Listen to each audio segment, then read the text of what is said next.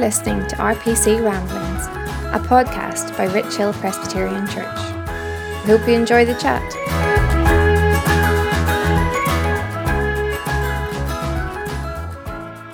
Welcome back to RPC Ramblings. It's great to have you along, and I hope that you're well and enjoying your summer, albeit a bit of a wet one so far. My name is Leslie Ann Wilkinson. I'm one of the discipleship workers at Rich Hill Presbyterian. And as always, I'm joined by my co-host, Alex Richardson. Hey, Alex. Hey, Leslie Ann. Alex is also one of our discipleship workers. And today we are also joined by Mike Carrier. Hello, Mike. Hi, Leslie Ann. How are you doing? Good, thanks. How are you, Mike? You doing well? Yeah, I'm good, thank you. Yeah, really good. Good.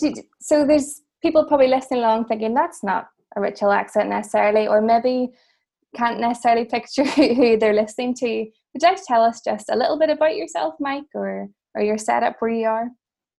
Yeah, you found me out. I'm the Englishman. We've moved back. My wife's from Armagh, so we moved back to Northern Ireland a few years ago. I actually, until coronavirus hit, had still been working in London, commuting back and forward every week. But now getting to spend a lot more time at home with the family, which is great. Enjoying the time in the garden and the opportunity it gives me to be out with the hoe weeding away. Yeah. So Alex, you'll know, throughout the podcast, we have mentioned gardens a lot, and lots of different people, have shown some sort of interest. But I don't know, I think the Carriers have got a whole other level. Like, Mike, whenever you say you're spending a bit of time in the garden, you're not messing about. You're spending a lot of time with this incredible garden. Yeah, well, I often say to people in work that I think I've maybe taken a misstep in my career, because I think my real passion is definitely the garden.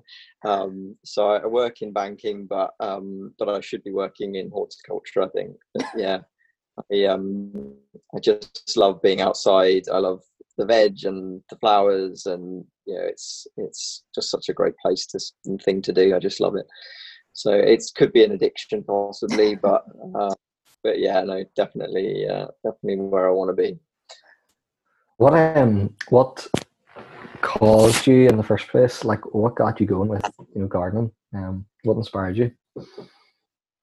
It's all just sort of spiraled out of control, I think. So I started with a tiny little garden in our first sort of house that Karis and I had, and then we got an allotment, and I got into the veg, and then from the allotment we got a slightly bigger garden, and then when we decided to move back to Northern Ireland, we had the opportunity to get an even bigger garden. And yeah, it's just sort of spiral. I do warn people that gardening is a bit addictive, because a lot of people have got into gardening with lockdown and growing their own stuff, and it really does suck you in, and people get really into it, and it certainly did for me. So yeah. Now I feel for it to be a success, or to go well, because I have friends who have got in the garden over lockdown as well. It's the maintenance of it seems to be a big thing, and especially as your garden grows and you begin to grow more and more vegetables or whatever, the maintenance, it just seems to take over, and it's this thing you have to be all into and all in for. Yeah, it does take a lot of time. I should probably give a sort of a shout out to David Turner as well, because he does help me with maintaining the garden, because it would be more than I could probably cope with on my own. So he deserves a lot of credit for keeping it well weeded for me as well. So yeah, I definitely need help with it. I try and get the kids to help, but they're not so keen. So although John does mow the lawn for me, so he's gradually getting there. I'll get some sort of some help from them eventually. Train them young and all that. And it's funny because Karis and I are both saying the flip side. So Chris obviously has a very small veg, obviously, compared to yourselves. But the flip side of him enjoying all the growing or trying all these new things is that suddenly we have to try and think of strange and new ways to use up all this veg. Whereas you guys have a lot of it, so it's probably death by veg at times in your house, is it? Yeah, we tend to have sort of several weeks of eating nothing but courgettes, followed by several weeks of cauliflower, and so on throughout the year. And we try and give us away as much as we can. I grow it more for the enjoy growing it than for the eating. So yeah. But definitely Karis has the frustration of podding an awful lot of peas. So. Like pea soup every other day. Yeah. Well, it is very impressive, and it's clearly a labour of love. But Mike, thank you for coming on. We really appreciate your time this evening. Today we're going to think about the fact that God is good and that God is patient. And as we've said all along, this is part of our series on God's attributes, and we couldn't possibly take them all separately because this is who God is, and yet we can't say everything at once either. So we're just getting to this at this stage. There's a lot of overlap, and we're going to see that probably today as well. But it is good to consider these things that we often just take for granted anyway. The fact that God is good, the fact that he is patient toward us. And it's good to stop and reflect upon these things and to see what they mean for us. So to just kick us off, we'll maybe start by talking about God's goodness.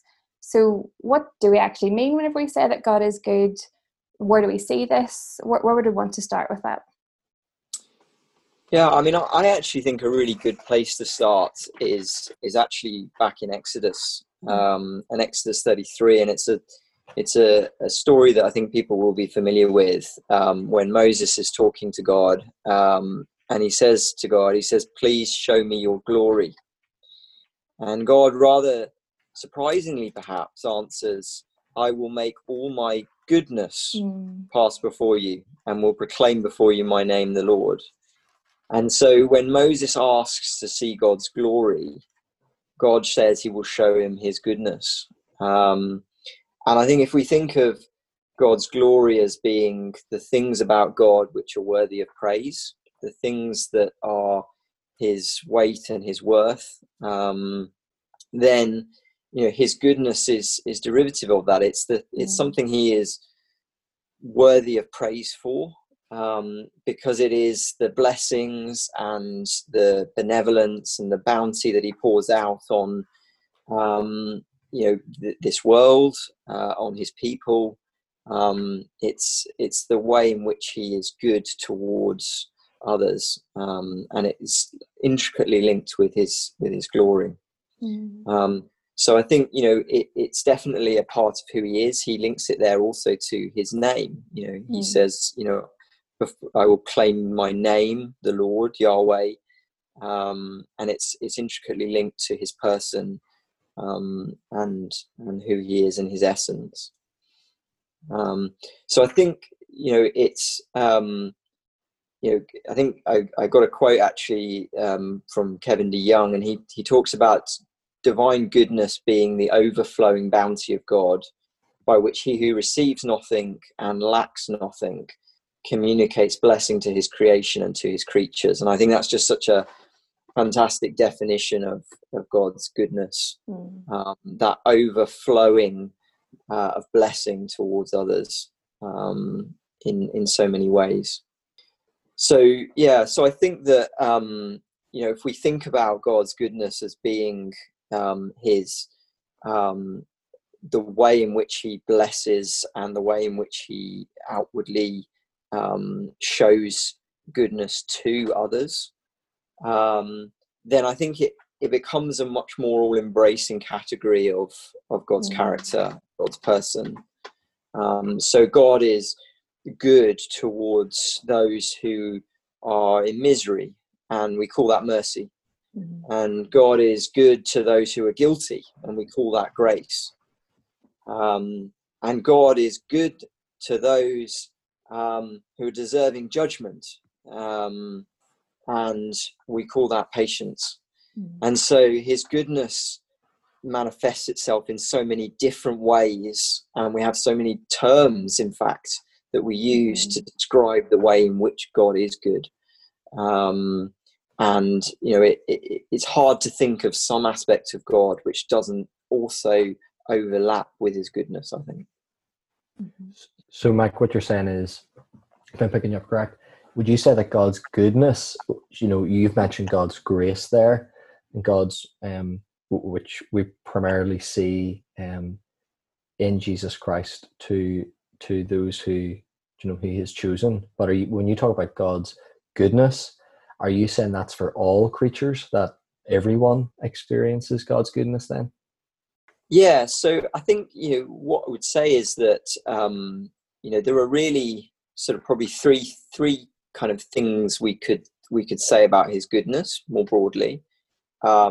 One is that it's necessary. It's a necessary part of who he is. So everything God does is good. He never does bad things. That his goodness is voluntary. He chooses to do good. So it's an active choice that he takes to do good. And probably the most amazing one of all is that it's communicative. He wants his goodness to be known and enjoyed. And that's a really powerful thing, really, that God, who had no need of anyone, no need of anything, chooses to make his goodness known to the world. And if we take an example like creation, God did not have to create the world. He chose to create the world. Having chosen to create the world, he had to create a good world. And it says in Genesis that what he created was good. But why did he create the world? Well, he wanted to communicate his goodness to mankind by creating a good world, and by pouring out his blessings on people. He's communicating that goodness to the world. And so to your question, Alex, I think yes, God does show his goodness to the whole world in one sense. So, well, he does show his goodness to the whole world. If we think about his providence in upholding that good creation that he made, he could have stopped being involved with it, but he chooses to continue to uphold the world, to pour out blessings on the world, just even when the sun rises and it rains and the crops grow. That is God's goodness coming through, and he is disposed to doing good.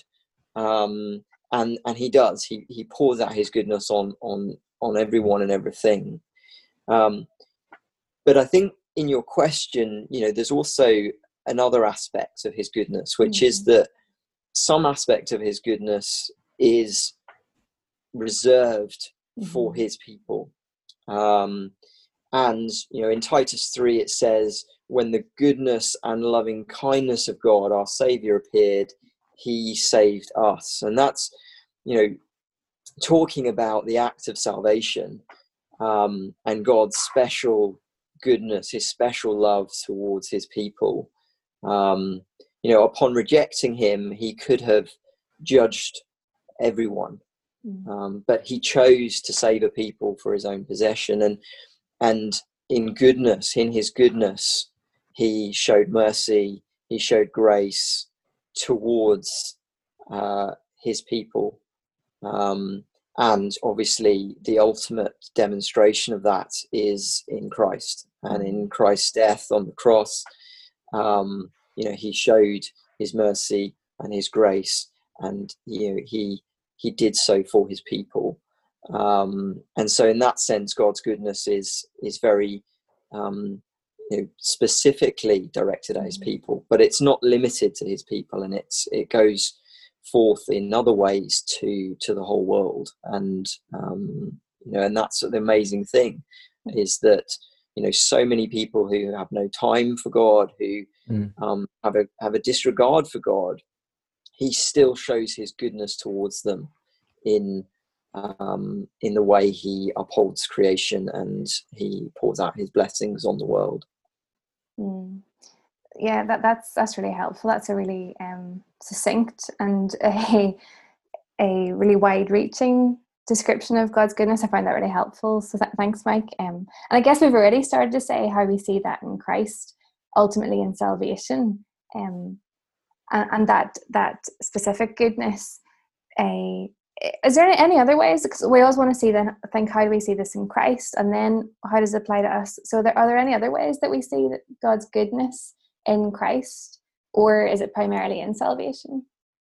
I mean, I think we see God's goodness. Well, in Christ we see God, Yeah. and therefore in Christ and Christ's acts and the goodness Yes. that with which he walked the earth and with which he dealt with people, we see God's goodness, in action. The way he helped people, he healed people, he counseled people, he guided people, all of those ways in which he demonstrated his goodness to people. And actually Christ's example is probably in some ways the most tangible aspects of God's goodness that we can latch onto. I think goodness is very much one of the one of those attributes of God that we are able to, however imperfectly, strive after. There's no point us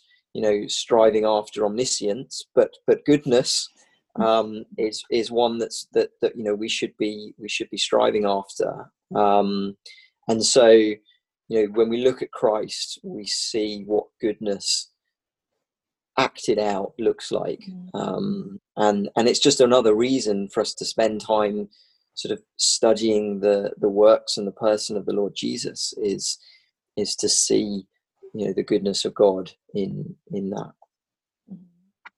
So you said there, Mike, that this is an attribute. Sometimes people talk about the communicable attributes, so ways in which we can be like God, and this would be one of those things. So how does that play out day to day? So you said about reading and knowing the acts of Christ. Do we just then try to mimic those? Because, well, that would go horribly wrong very quickly. But so how does this affect our day to day? Yeah, I mean, the psalmist says, taste and see that the Lord is good. And I think it all has to really start there. It's something that we probably, none of us spend anywhere near the amount of time that we should on, is just reflecting on the goodness of God and recognizing it in the big things and in the small things. And I think that is the very best starting place. We too often maybe jump into sort of a legalism and trying to be good. But obviously that's futile if we're doing it off our own back. But if we start with reflecting and meditating on God's goodness, that's the place to start. And then I think that the next most important thing for us to do is to praise God for his goodness. It's one thing to recognize it, it's another thing to praise him for it. Ultimately, the chief end of man is to glorify God. And when we going back to that passage in Exodus, Moses said, "Show me your glory," and God said, "I will show you my goodness." So giving God praise for who he is, for what he does, being thankful for the blessings he pours out, is us glorifying God, and it's something we should be really active in doing. And again, I think it's something we tend to stack rank behind the sort of more practical things, but it's eminently practical, and it's eminently important that we do that. Then I think, having meditated on God's goodness, having praised him for it, then we should think about how we imitate him in it. And goodness is one of the fruits of the Spirit. And if we're asking God to work in us, then we should be going out into the world and trying to demonstrate the goodness of God to others through our deeds, so that others might glorify God through us. And that will come forward in again those sorts of things that we mentioned, that stop mercy, showing grace to others, being patient with others, all those other sort of manifestations of goodness. are the ways that we can be Christ-like. We can demonstrate God's goodness to the world. Yeah, I think it's really important. You said there, Mike, about first and foremost meditating on the goodness of God shown to us in Jesus Christ, and making sure that's first and foremost. Because if that's not what we're meditating on, if that's not our motivation, then our motivation, our reason for doing good works is going to be a tainted one. I think we're all really good at having that inner lawyer that kind of convicts us or tells us that we need to do good in order to earn God's love, to earn his favor. And yet we want to say that no, because of God's goodness in Jesus Christ, in his life, death and resurrection, we have favor with God. He does love us, and that is our reason for then going and doing good to others. And so I think it's really it's crucial that first and foremost we're meditating and before we're just going and doing to earn his love.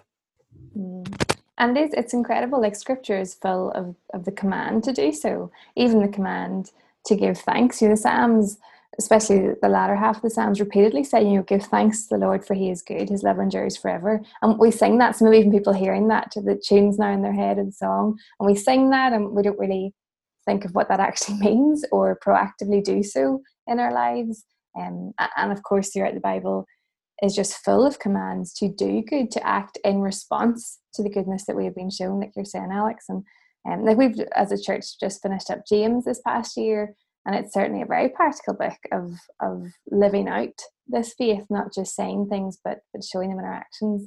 And surely goodness toward others is a simple way even of doing that. That's really helpful. And I guess we need to move the conversation on a little bit. And really, so we took goodness and patience together, because really, as you've already said, Mike, patience is just another expression of God's goodness.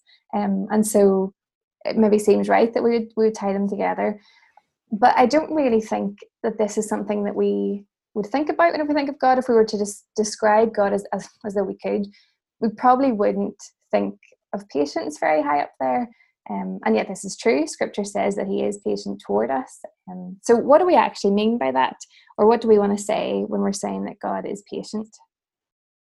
Yeah, so I think as you said, it's an aspect of his goodness, in that it's the goodness to forbear with those deserving judgment. And I think that if we think about sort of what patience is, it's accepting sort of delay or problems or suffering without annoyance or anger. And one of the most common refrains in the Old Testament is that God is slow to anger. And I think sometimes you come across that and we maybe sort of don't quite sort of understand what that means. But it's largely because we overrate ourselves, I think, a lot of the time. If we truly understood, the predicament we're in, the situation we're in, the depth of our our sin and our need for God's mercy and grace, then we would have an appreciation that God would be fully just, and it would be fully understandable for him to immediately judge us and to do away with the whole of mankind. And so the fact that God is patient and slow to anger is just another reflection of his goodness to the world. God created a good world, but mankind chooses to reject that. And he has borne with this world for a very long time. And it's not just about God sort of building the case against us, letting us condemn ourselves. We condemned ourselves right from the very start. It's about him gathering in his people. It's about him giving opportunity for people to come to Jesus and to trust in his death for salvation. And that is, at the heart of why he is patient, because he, is still drawing in his people. He is still actively working in the hearts of his people to draw them to him, to salvation. And that is the reason for his patience.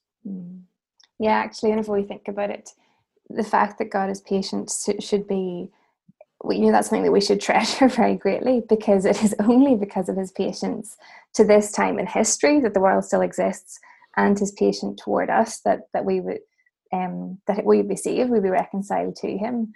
So even what you're saying there, Mike, just reminds me of 2 Peter. In 2 Peter 3, it says, "The Lord is not slow to fulfill his promise, as some count slowness, but is patient towards you, not wishing that any should perish, but that all should reach repentance." And I think that's helpful to see, that whenever we're told throughout Scripture that God is slow to anger, it's not a weakness, but actually it's a strength of his, that he's choosing to be slow to anger so that we would come to faith, which really flips it on its head. Then, this is an incredible thing, and it's such an incredible act of mercy toward us.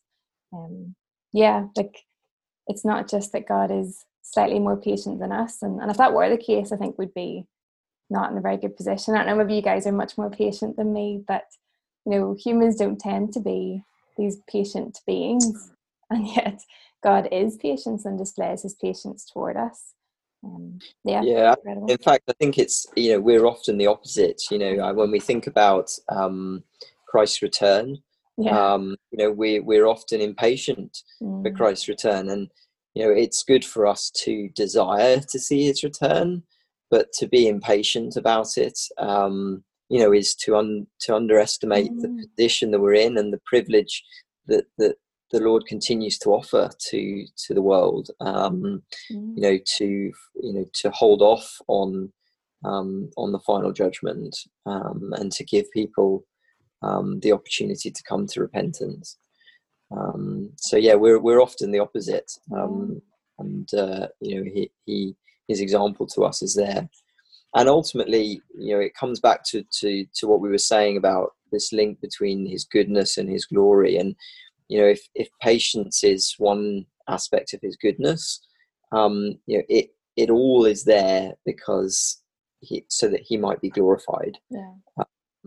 And his patience is there, and is meant to bring him glory.